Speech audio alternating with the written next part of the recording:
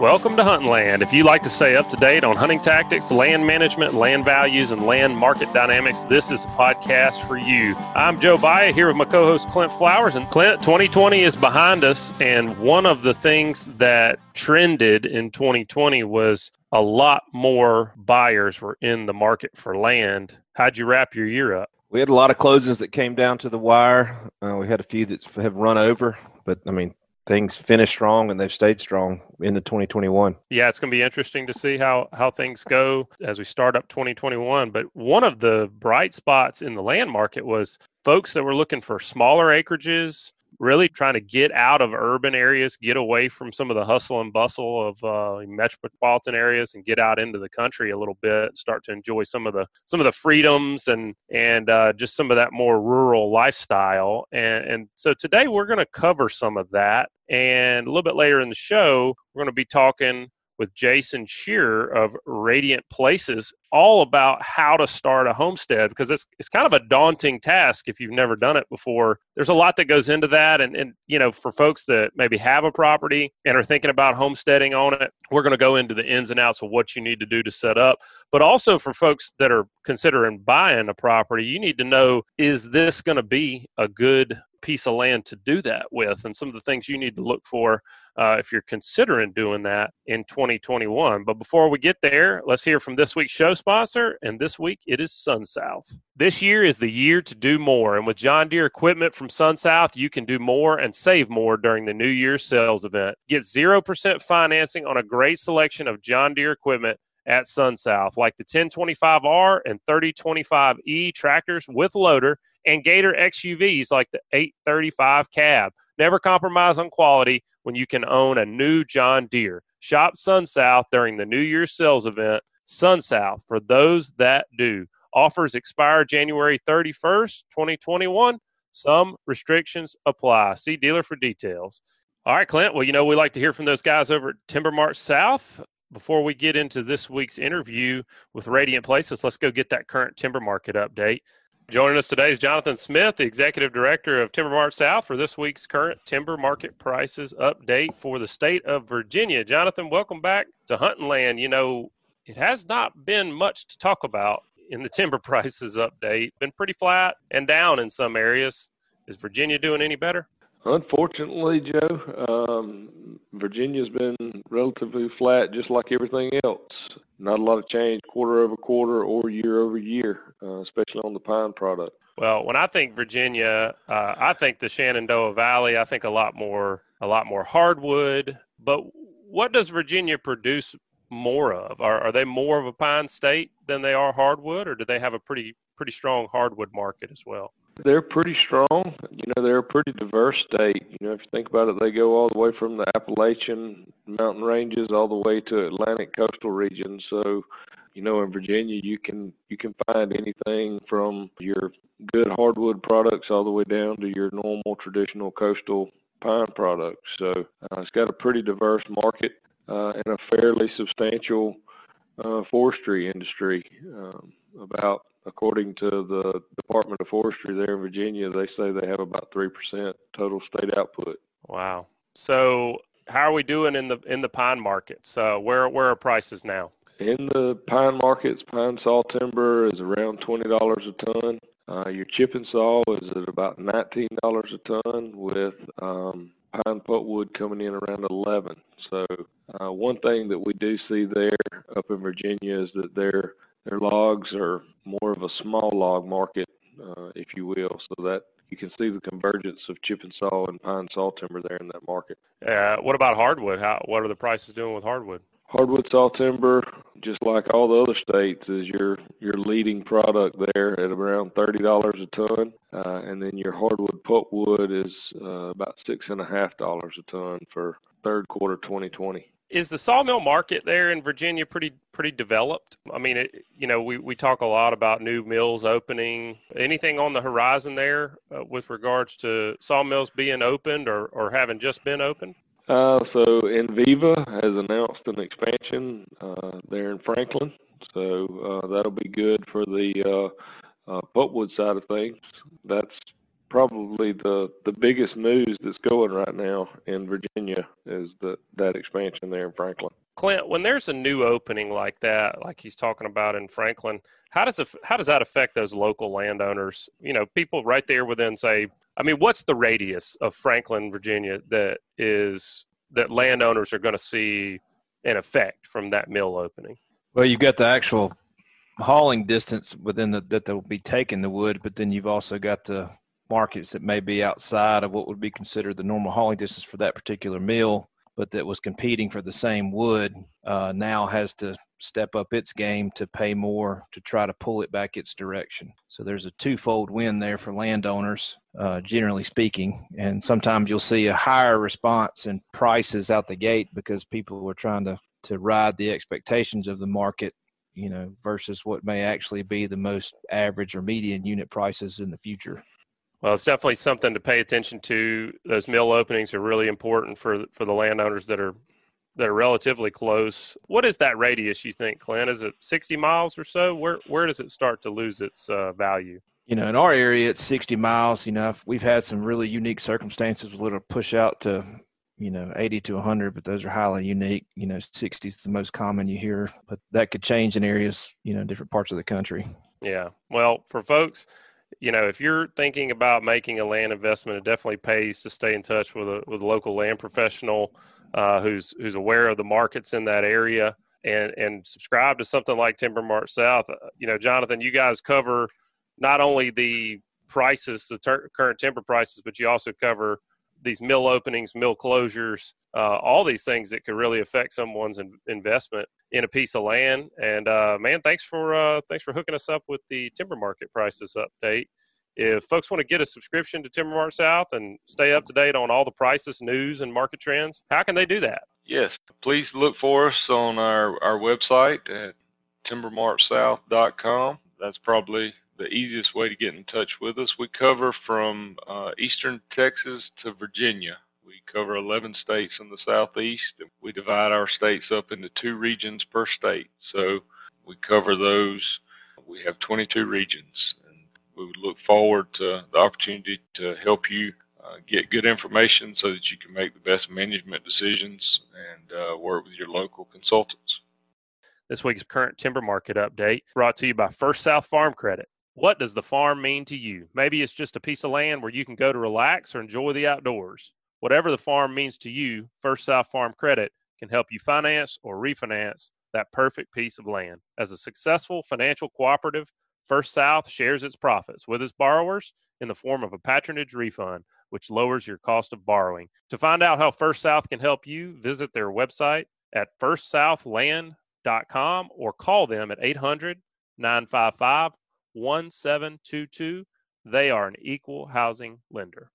All right, folks, before we get into this week's interview, I want you to take a minute and sign up for our email podcast each week. All you have to do is text the word hunting to 773-770-4377. Again, just text the word hunting to 773-770-4377. We will send you the email each week as soon as the new show is ready. Clint, I know 2020 was a huge year when it came to seeing a lot of new buyers in the market, a lot of people that were looking for smaller properties. And I'm just seeing a ton of folks that were in metropolitan areas, urban areas. They're either looking to get out and live full-time on their property and start, especially now that we're all able to telework.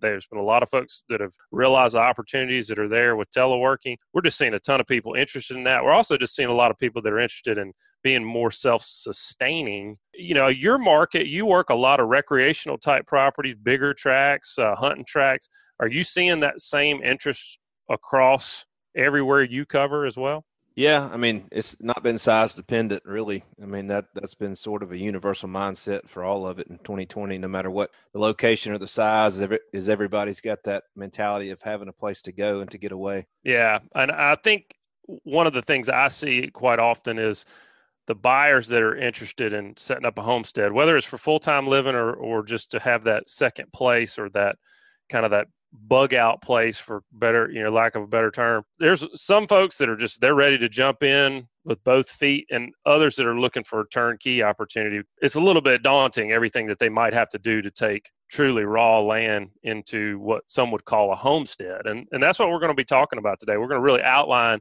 what it takes to start a homestead, how you want to start a homestead. And to do that, we're talking with Jason Shear and Jamie Mosley with Radiant Places. Welcome to the show, guys. Thank you. So let's start out by just defining this. That's one of those buzzwords you hear a lot, homestead, and it makes me think about like folks on the Oregon Trail, and in their wagons trying to set out and start a homestead. But I think that's changed a lot today. It's probably more like trying to find good Wi-Fi. So what do you guys see that is necessary? What are the true elements of a homestead? Because you've got lots of different types of properties, lots of different types of land that you deal with.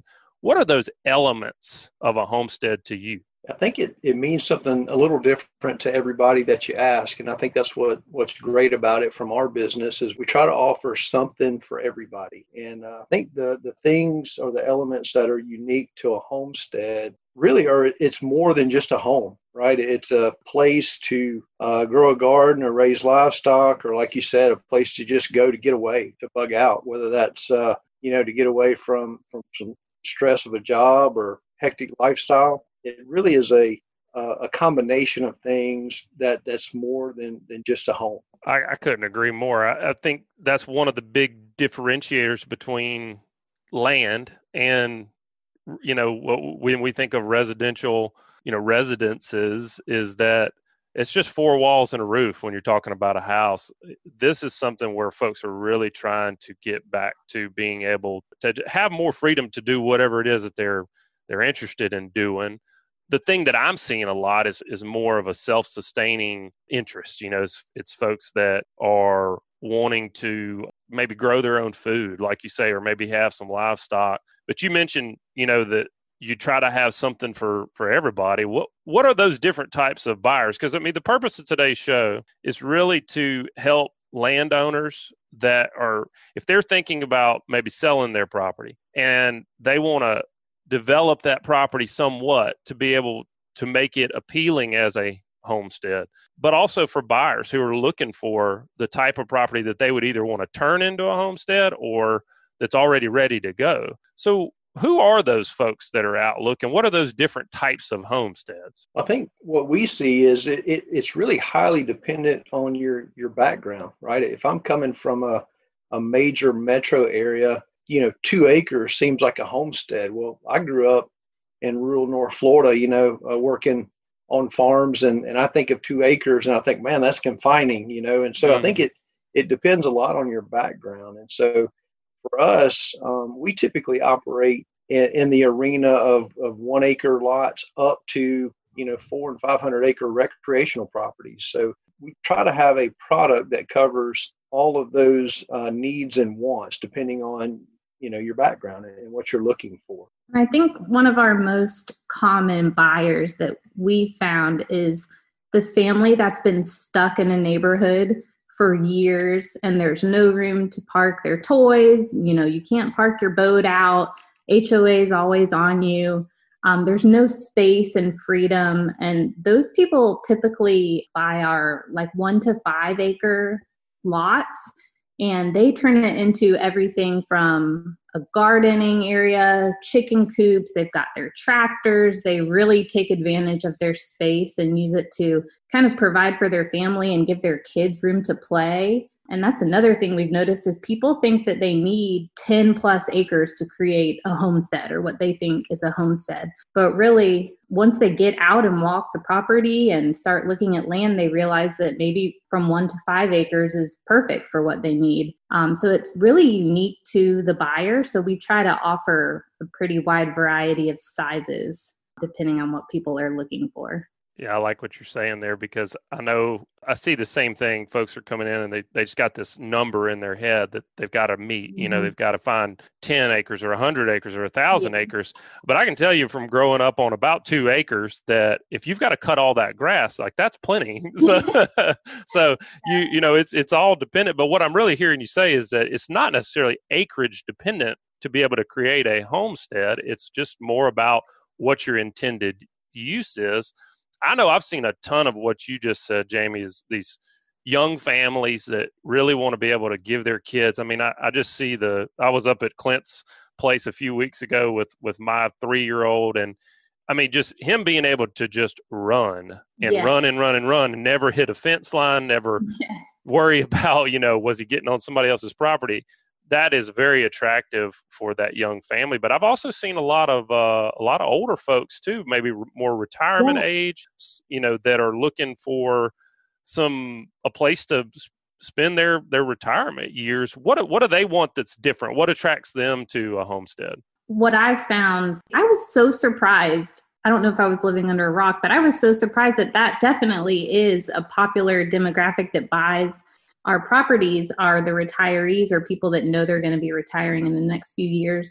They'll buy land and sit on it until they're ready to build. And they definitely want to be within a close distance to healthcare.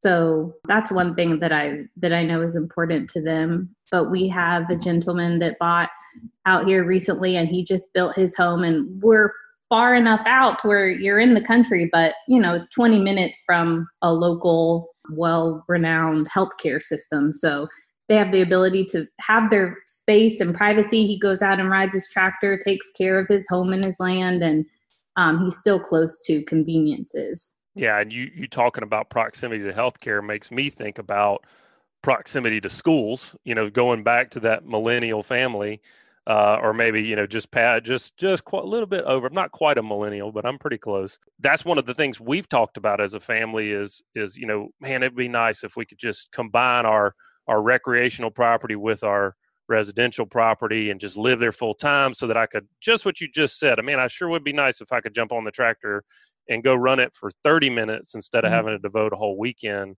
to go into my place. But what's held us back from doing that has been schooling. We're thinking about our young children and them being able to, number one, be in good schools, but two, just what's their quality of life going to be if they've got to have a big commute to school. Mm-hmm. Yeah, dad gets to stay home, play on the tractor, but little Mac's got to go get on, take a 2 hours of riding every day. Yeah, that's not good either. So, that's interesting though, how, it's attractive to both age groups and different folks.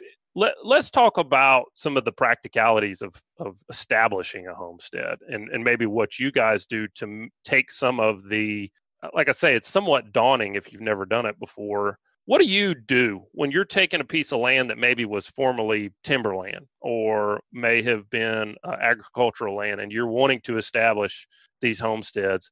What are the actual practical components and infrastructure that you need to have in place for folks to be able to do the types of activities we're talking about? Really, for us, each area that we operate within has different guidelines regulating, the division of land. So we're taking, in some cases, hundreds of acres of historic timberland and making 5-acre lots. And there's certainly a process to go through to do that. But we're also looking at what our buyers are going to require.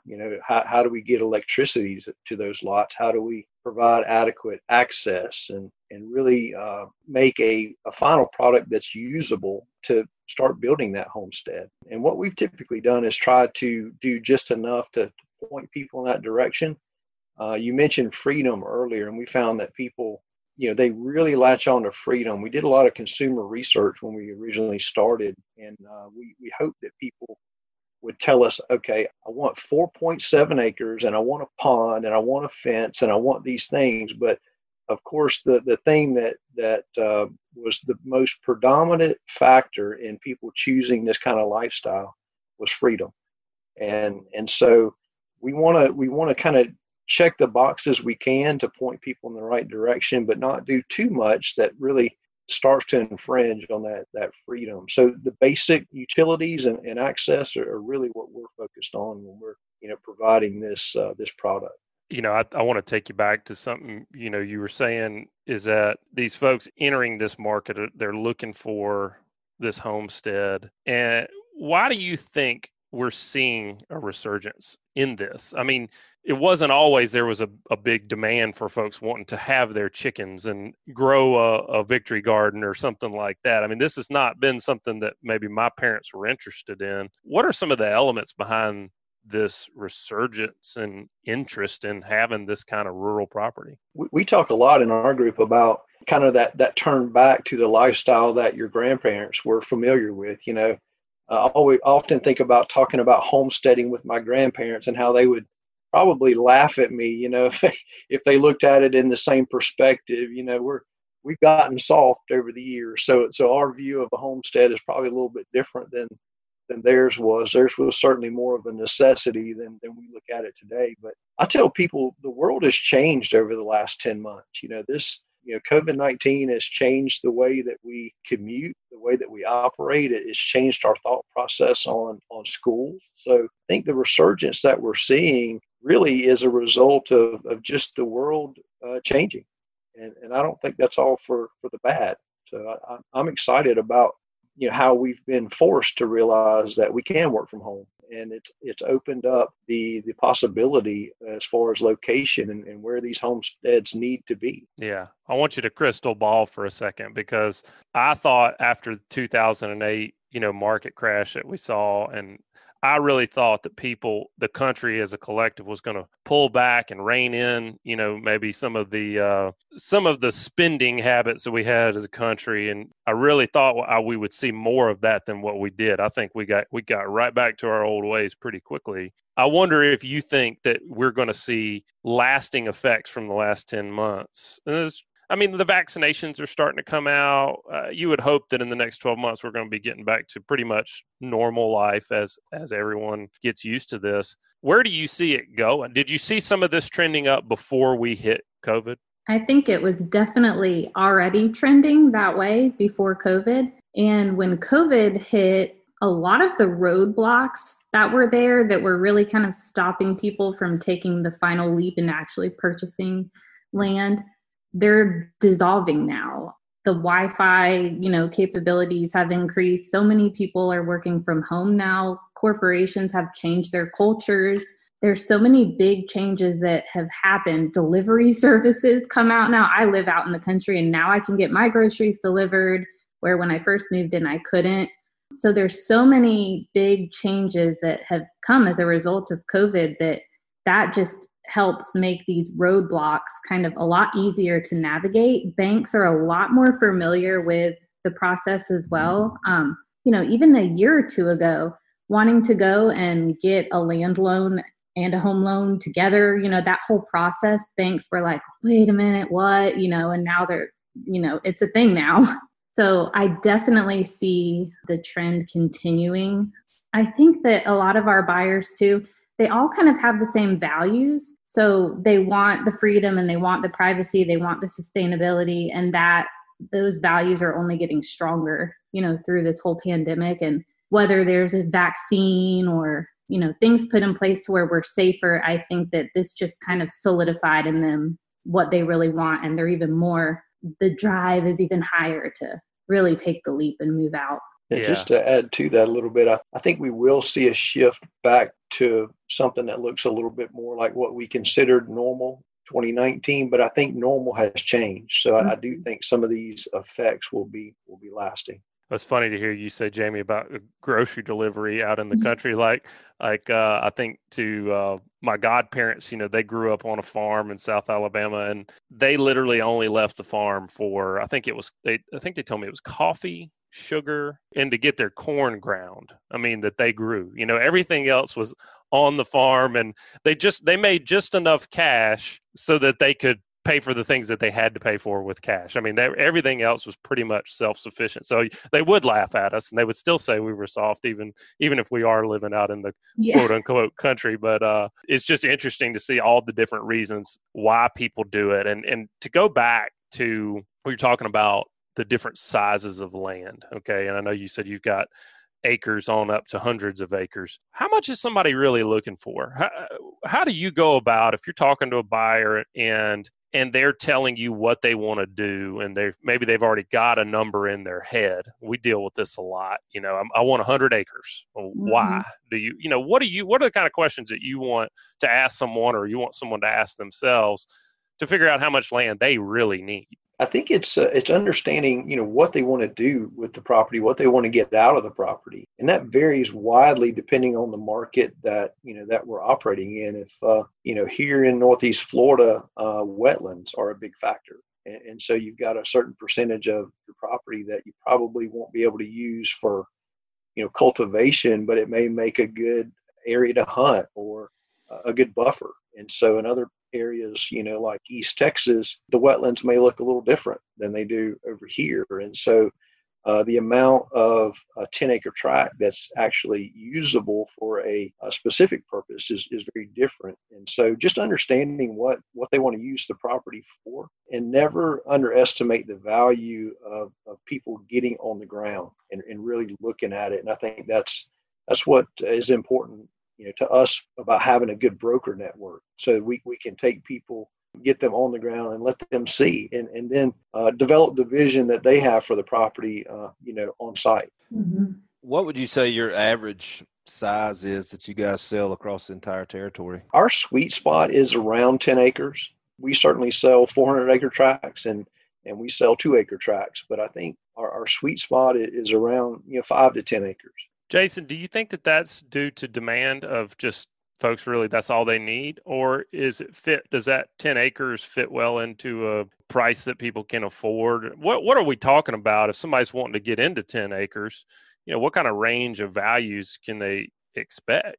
Yeah, affordability certainly plays a large factor into this, right? If you ask me how much land I want, well, I want 1,000 acres, but that doesn't mean that I can afford 1,000 acres. So I might be able to make do with 10. So affordability is certainly something that we have to think about. It really is, in my estimation, is pretty affordable. Whether that 10 acres is $75,000 or $200,000. When people start to look at what they could have in town and compare that to what they can have in the country, I think is what really sells it for us. Yeah, I agree with Jason. Once they compare it to, the fourth of an acre lot that they're on in their neighborhood in town, and then they come out and walk a property and they're thinking like, oh, I would love to have 20 acres. And we take them out to 5 to 10 acre property, and they can see where their house would go and where their shop would go. And that's kind of around here where Jason and I are at. It's just full of those 5 to 10 acre properties. And it's so neat to see the homesteads people have built on them. And they've got their houses and their shops and, their chicken coops, and some have livestock. And that seems to be, like Jason said, the sweet spot is that 5 to 10 acres for them to really have enough space to feel like, they've got the freedom and their kids have freedom, but it's not too much to maintain and manage. I call it a lot. We've got privacy with proximity. They want to have that buffer, but also not be too far of a drive from whatever the things are that are important to them at their stage of life. How often does, beyond that, in terms of the schools and hospitals and things, how often does huntability come in to play? Is that a big request? I think it's becoming a smaller request, Clint. I think there's a certain component of our customers that really do, want to recreate on their property. And while we try to make it as conducive to, doing what you want on the property as possible, when you start, having several lots side by side, hunting can become kind of troublesome. And so what we typically do is just fall back to the various state regulations. And we don't want to get into, can you hunt it? I always tell people, I look at about 40 acres as probably the minimum huntable size tract. You can certainly hunt a 5-acre tract, but I think it's hard to do that without some interaction with your neighbors. So we try to manage that by lot size and just by the state regs that impact each product. You mentioned earlier the different regulations that come into play when you're talking about breaking up tract of land, and into these smaller size parcels. Clint and I just went through this on a place in Escambia County, Florida, where there were some regulations that you could only divide a property so many times. And so dealing with those types of things, how big of a headache is that for someone if somebody wanted to go in and try to do this themselves? There's always a do-it-yourselfer in every group. So if you were going to go buy, I'm going to buy 100 acres and I'm going to carve myself out 10, and then I'm going to sell the other 90 or whatever. How big of a headache is that for you guys? How much time do we have in this? It varies widely. I think, again, it's almost like our buyers. In certain markets, it's not hard at all. In other markets, it's extremely difficult. And I think what we're seeing is as the popularity of this type of product increases, jurisdictions are adapting or adjusting to try to manage that. So as they see more development, places that typically had very little regulation now are starting to recognize that they might need or want more. And so we're seeing a general shift in increased regulation, even in some historically rural counties. And if done right, it can work very well, but it can be quite a headache when you're trying to do it yourself. We get a lot of questions, people wanting to create family compounds on their properties. And now with the, mother-in-law trend where people are putting dwellings on their property for their in-laws and for their, aging parents, it's even more it's gained a lot of popularity. So I think that's kind of helped sway the roadblocks in that aspect too. They're getting a lot more people that want to go that route. If somebody's looking to do this, I mean, we deal with this just about every piece of property we sell. We find that most people don't realize you don't have to have a survey to sell a piece of property. You don't have to. Right. That doesn't mean you shouldn't. Is every tract, I'm sure every tract you guys put out there is surveyed, and would you definitely recommend that to a buyer? What would you recommend if somebody was going to go out and they were going to buy 10 acres of their own that they found on their own? It wasn't a radiant place. Is a survey a vital necessity to you guys? Absolutely. I think a survey is an investment into the security of the ownership of the property. It's kind of like title work. You don't think you need it until you do, and then you can't get it quick enough. And so I look at a survey as a way to kind of preemptively look for any issues that could pop up, an easement that you don't know about, or an encumbrance. And so especially when you get down into the smaller parcels, I think a survey becomes even more and more important. Yeah, we always tell people, on top of having a great broker that, is an expert in land sales, to really do your own due diligence and look at the plats, go to the county appraiser sites, get a survey, and just check flood zones. There's so many ways that you can kind of do your own research on the land that you're looking at buying, and that'll help you determine what you can do on it. Yeah. I think that's one of the biggest values I see in what you guys are doing. You're taking all that out of the thought process and allowing people to just look at the property and say, do I like this one, or do I want to go on to the next, and taking those potential, like you say, Clint, headaches out of the equation.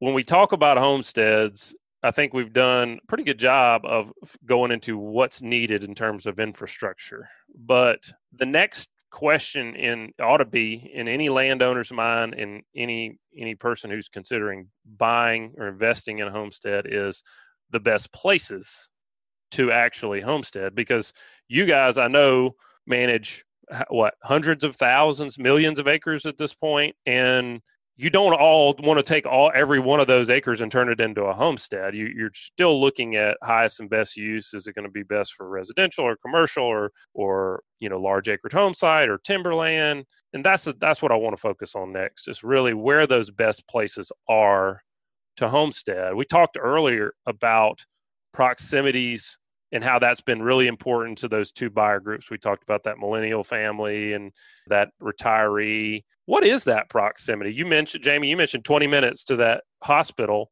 What do you feel like is the sweet spot, or what are y'all seeing as the sweet spot for proximity to, let's just say, amenities, whether it be healthcare, schools, just things that you need to get through maybe every week, not every day? Yeah, Jason and I were just talking about this, and it's interesting because it seems like it used to be like, I want to be 10 minutes away. I want to be able to go to Target, run to Publix. But even just like within the last year or so, and especially during, more recent times, it seems like people's willingness to have that drive be a little further, it's kind of outweighing. It's like the willingness to drive is they're more willing to drive further now. But as far as like our properties, we always put them close to like top rated schools. Cause I think that's a big one. I know you touched on it earlier, is having a school your kid can ride the bus to. You don't want to have to drive your kid an hour to school. So I'm thinking, I think 20 to 30 minutes away is kind of going to be the norm. Definitely, I think it's definitely more than it was even a year ago or so. I think people are realizing that that's less important than they thought, to be 10 minutes from town. So, well, and like you said too, the infrastructure of available services is increased dramatically just in the last year with COVID, but you can only expect that to go up as technology increases. And Dollar General puts a store on every corner, right? So exactly. As long as people are relatively close to what I would consider basic necessities, groceries and gas, we still see that, but people are willing to go a little bit further for the more, major services. It may be a half hour to an hour away from a larger metro area. So I think as long as you have those basic services, people are willing to be a little bit further from the major. Yeah. I think too, what I see, you just think about how much better a car ride is now than it was 30 years ago. I mean, it was a big deal to go on a 4-hour car ride, and nowadays you just, you pop in, listen to the Hunt and Land podcast, just put it on repeat, and cruise down the road. But I mean, the cars are much safer. Everything's more comfortable.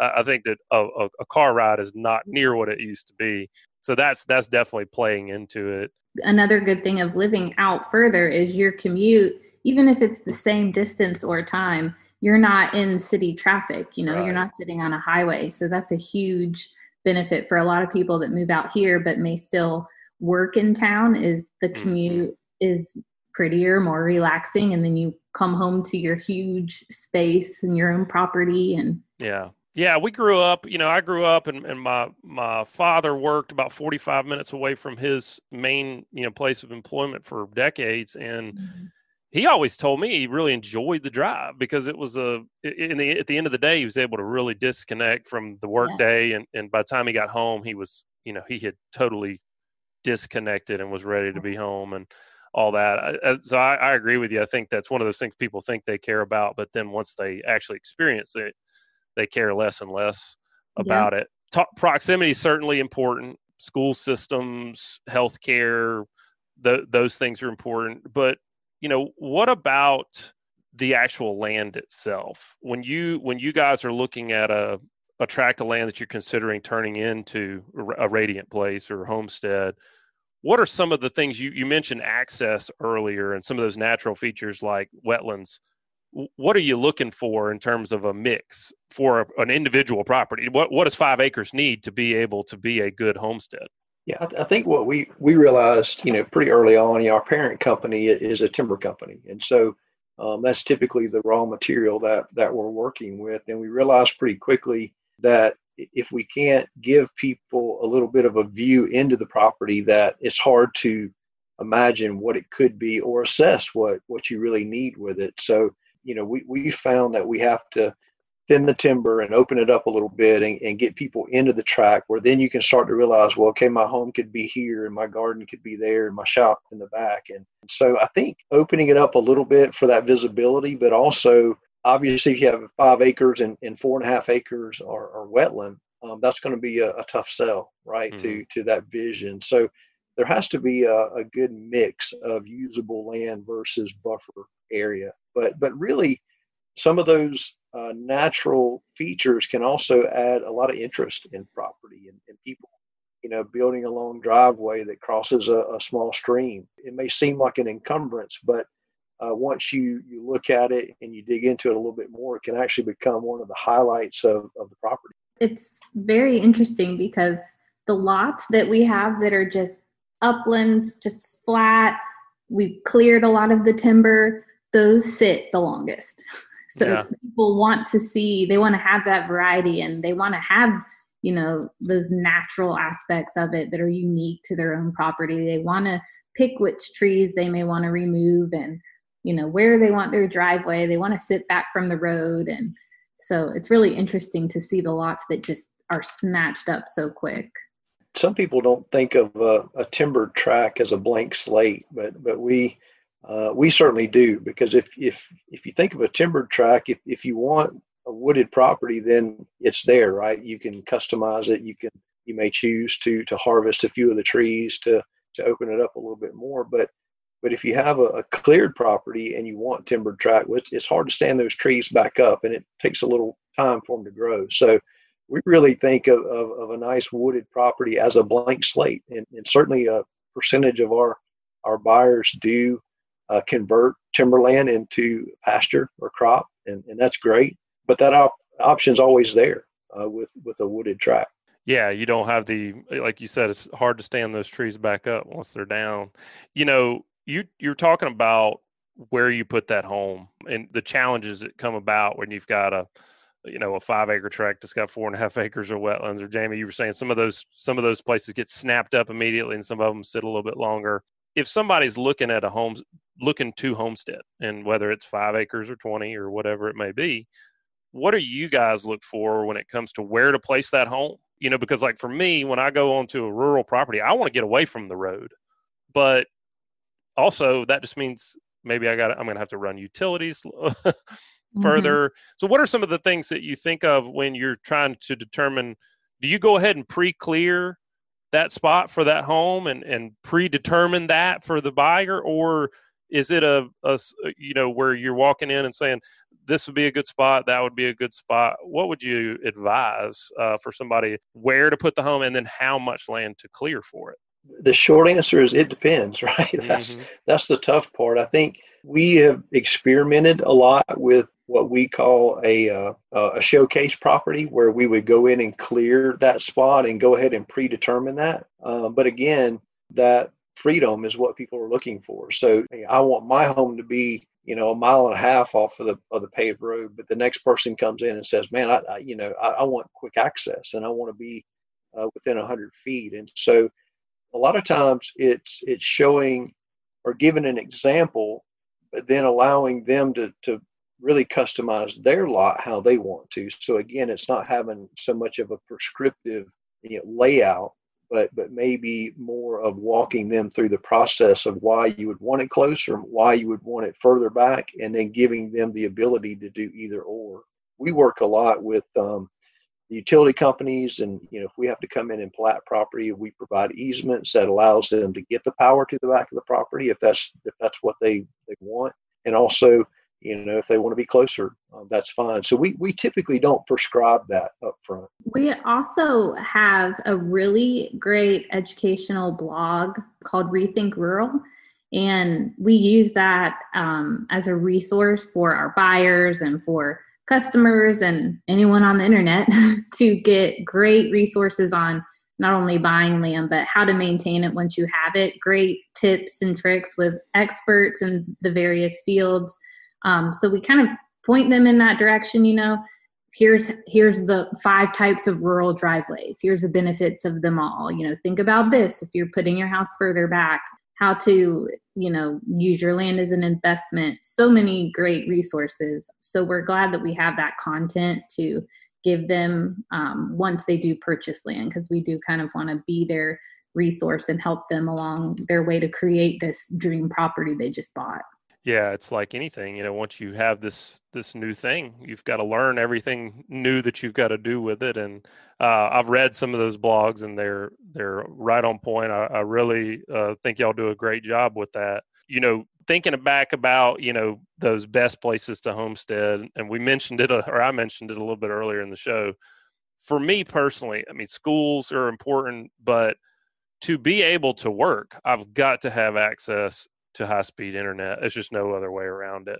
we've run into this on our recreational tracks where we try to get something done, and the lack of high speed internet is just it kills it. Where are things with rural internet, and when the types of properties that you guys are developing, do they have high speed internet? Is that a requirement for you, or how important is it to the people that are looking? I think it's certainly important. And I think in the transitional markets that we operate within, it's certainly becoming less and less of an encumbrance as the availability for, satellite internet and even, now cellular internet is becoming more popular. We really have not heard a lot of, people that want to buy our property and they just don't have that because it is so widespread. It happens from time to time, but it's becoming pretty rare. Yeah, it's funny on social media, on our Facebook page, we'll post a property and someone will comment like, have fun getting internet out there. And people will chime in and they're like, I have internet just fine. I love it out here. And you get these people that are just the diehard rural living lovers, and they are very defensive about their way of living. And they're quick to tell you, I have no problems. Here's what I use. Here's some tips. Yeah.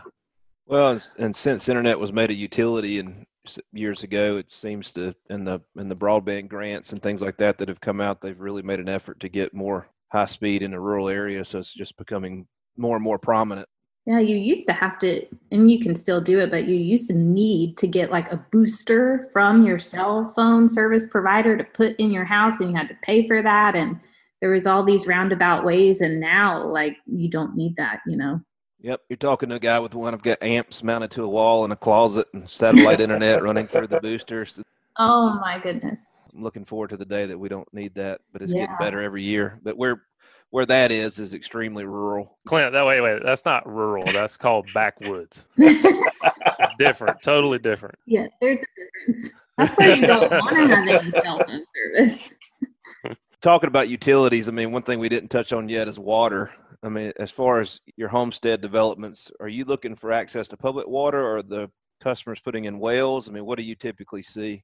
We're probably 99% well water. Every once in a while, we'll run into municipal water. I would say more of a rural county-provided water system. And if it's there, we certainly try to take advantage of that.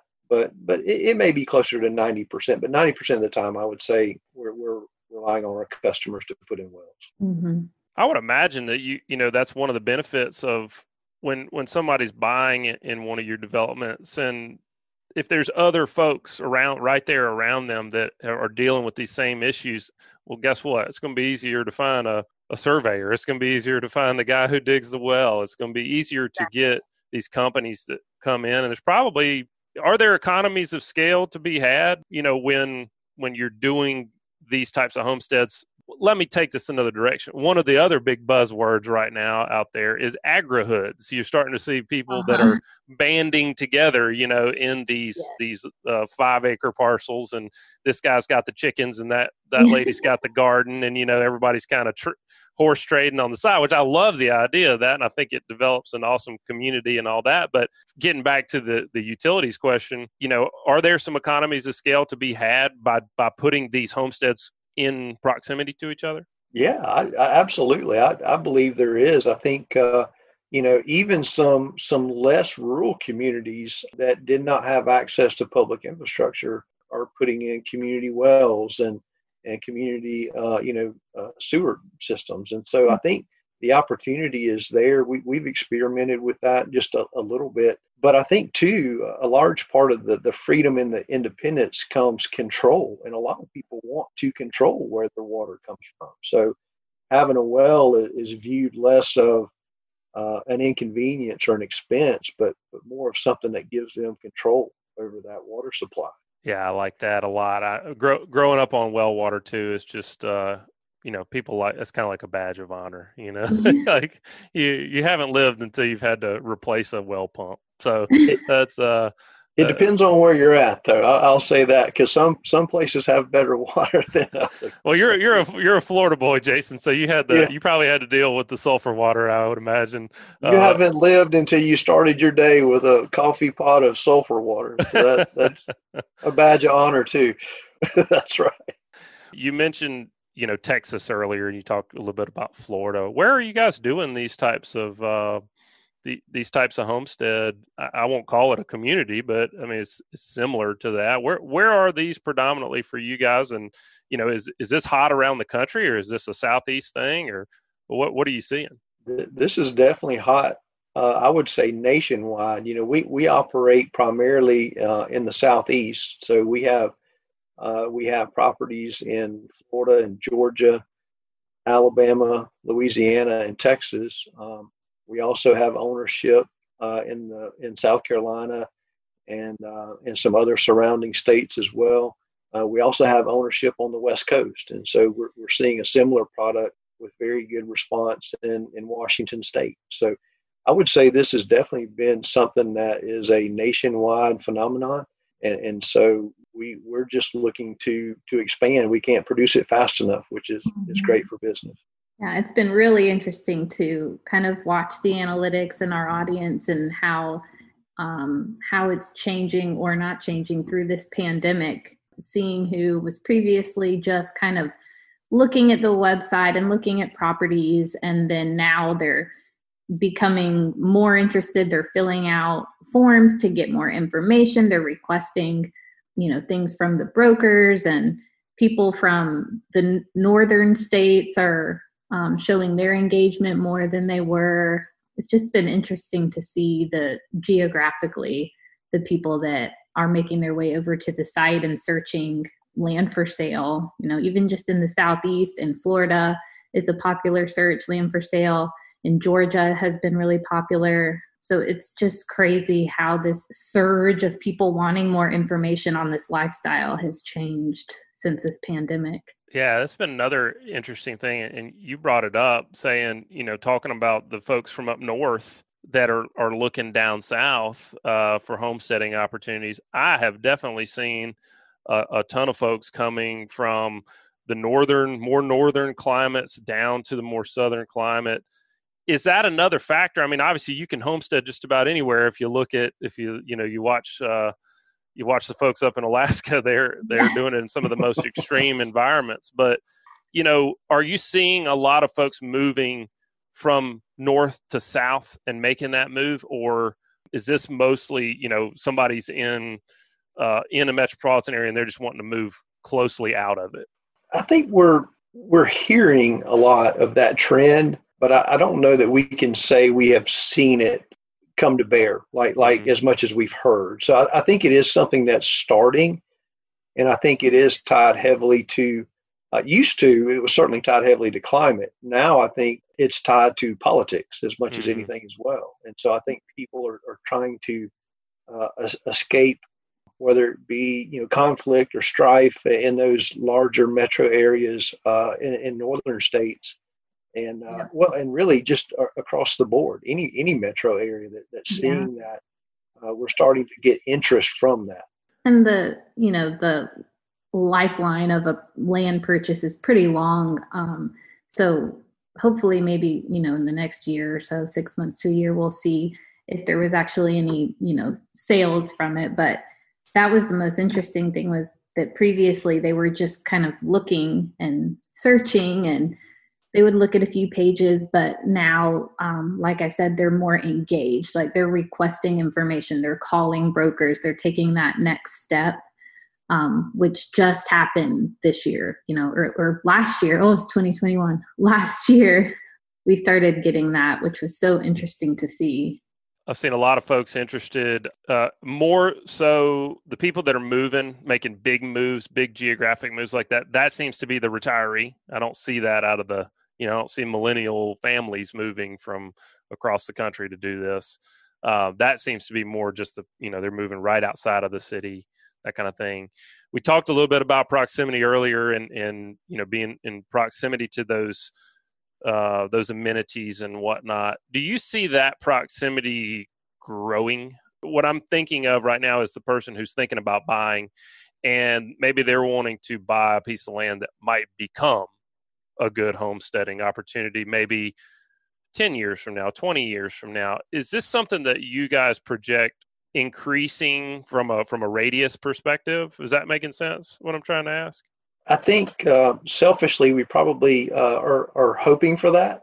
Mm-hmm. We hope the trend continues, and I don't see any indication that it won't. I don't know that it will continue at the same pace, but I don't see the trend changing anytime soon. As cities grow, services grow, and I think that sphere of demand is just going to continue to creep further and further away from those major metro areas.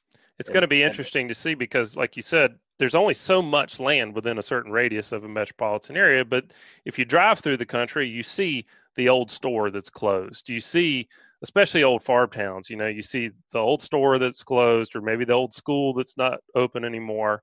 And there was a community there at one point. It's really going to be interesting to see, now that the rules of work have changed, if there's a resurgence in those amenities for people that want to live a more rural lifestyle, because in that way it would continue to grow.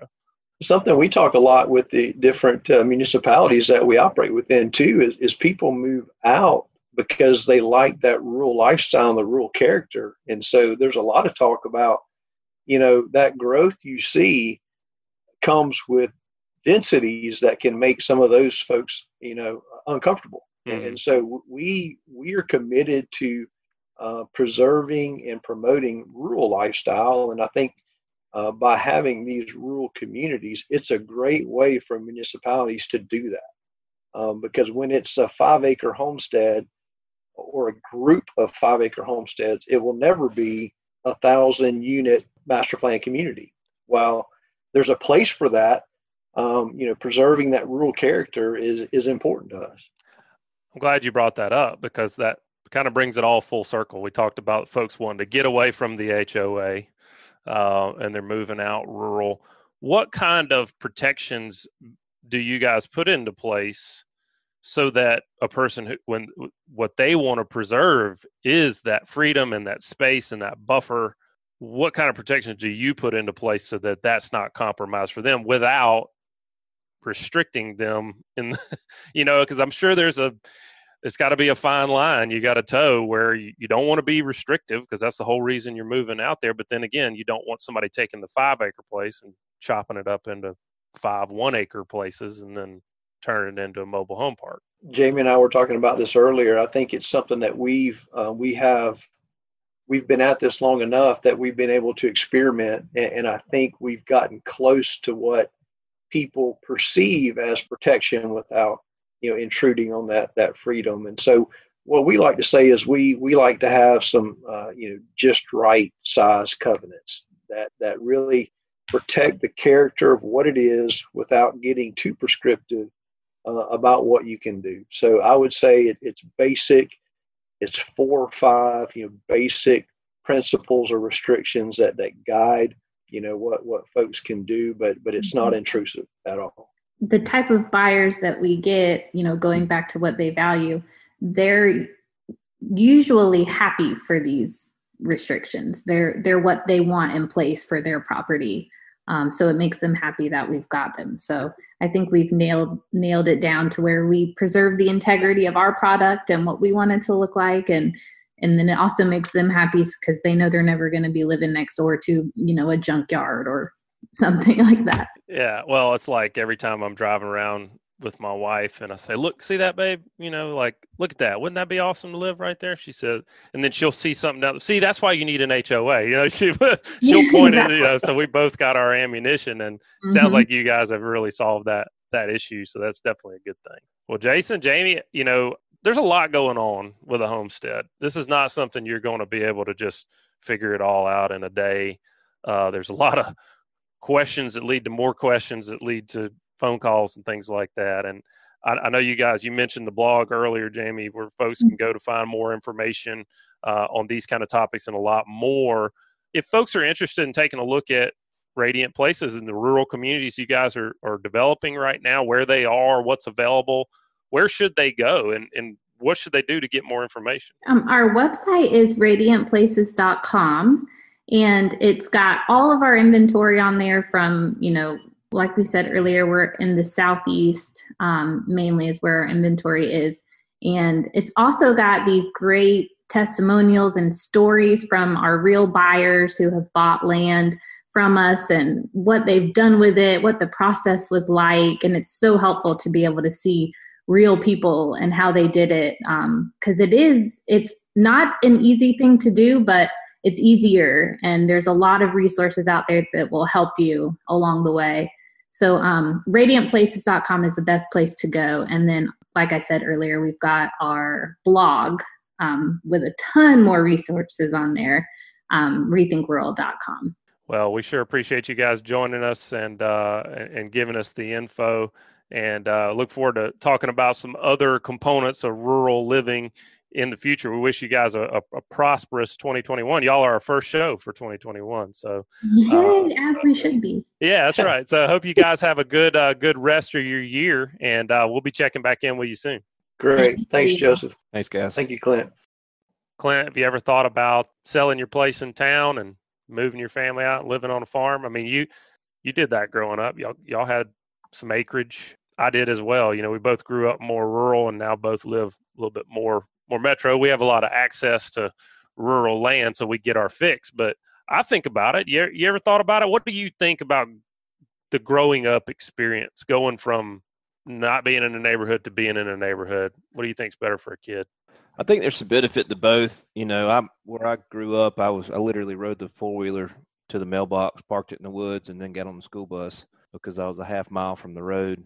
And I've seen you. Well, that half mile is a pretty good walk for you. Easy now. But it's getting worse every day. But where we are now, we're in the county with larger lots, but I've still got sidewalks, and we've got a lot of kids around us. So my kids can run outside and play all day with them. But we've still got deer running through the neighborhood, and I can be in the woods within 5 minutes. So we're at kind of that limbo right now, where the 10 years prior to us moving where we are now, we were in the city. Yeah. And looking back, we stayed there too long. We didn't have the real community there that we do now, even though we're more rural, because the people just feel like they come together better in a rural setting than they did inside the city limits. It's funny to hear you say that, because I've heard people make that exact claim that even though they lived in close proximity to lots of people, they felt disconnected from their community more so than when they've moved into places where they weren't so close to everybody. Where I grew up, it's the same kind of thing. I was hunting and fishing every day, pretty much, one or the other or both. And I love that aspect of it, but I also did not have any other kids that I played with. It was me and my siblings, and most of the time me by myself. And so, like I say, it's a balance of the two. You can't, I will say this, you can't go wrong going rural, I don't think. No, not at all. And you can go wrong being in close proximity to, because I just think from a parenting perspective, your kids can get into things that they can't get into out in the woods. I think as long as you've got a community close to you, whether that's church or school or what have you, I think there's just so many more true life lessons to be learned from a family perspective in a rural setting than there are in high density city life. Just things that are going to be really universal throughout our lifetime, regardless of age or location. And like you said, it's just a lot safer and a lot less trouble to get into as well. Mm-hmm. Yeah, the kind of trouble you get into out in the country is usually not bad for you. So yeah, it's just a good story. Yeah, that's right. Well, folks, that's going to wrap it up this week. I hope you guys have enjoyed, a little discussion on how to start a homestead, and maybe it'll help you if you're thinking about doing the same thing. We appreciate you guys listening. Hope you'll stick around for the next show. As always, please be sure to subscribe, rate, and review wherever you listen to podcasts, and hope you guys stay safe out there. We'll talk to you next week. This week's show is brought to you by Bucks Island Marine. Bucks Island is a family-owned and operated business since 1948. They have new pontoon boats, bass boats, bow riders, and aluminum boats for sale. They love trade-ins for boats and motors, and they can rig your boat or ship your new motor anywhere in the United States. They provide boat service on all kinds of boats, even if they weren't purchased from Bucks. They have factory-trained and certified technicians, and you can visit them at 4500 Highway 77 in Southside, Alabama, or give them a call at 256-442-2588. This week's show is brought to you by First South Farm Credit. First South Farm Credit can help you finance or refinance that perfect piece of land. To find out how First South can help you, visit their website at firstsouthland.com or call them at 800-955-1722. They are an equal housing lender. And also brought to you by Wildlife Management Solutions. The experts at Wildlife Management Solutions can guide you on selecting the best forage for your soils and goals. So give them a call at 877-400-8089 or check out their website with more information and a full dealer list at productsforwildlifemanagement.com. This week's show has been brought to you by Joe Baya and Clint Flowers, members of the top producing team at National Land Realty, the fastest growing and most innovative land brokerage in the nation. Bottom line, we know land, and now is a great time to buy or sell. Want to know why? Shoot us an email at pros@landhunting.com or call us at 855-NLR-LAND. And also SunSouth. From outdoor equipment, parts, service, accessories, SunSouth has you covered. Own the best for less. Visit SunSouth or sunsouth.com for quality John Deere equipment. SunSouth, for those that do. And also brought to you by Great Days Outdoors Magazine. Great Days Outdoors Magazine guides you on hunting and fishing south of the Mason-Dixon. Become a better southern hunter and angler and pick up your copy today, wherever fine magazines are sold, or save online at greatdaysoutdoors.com.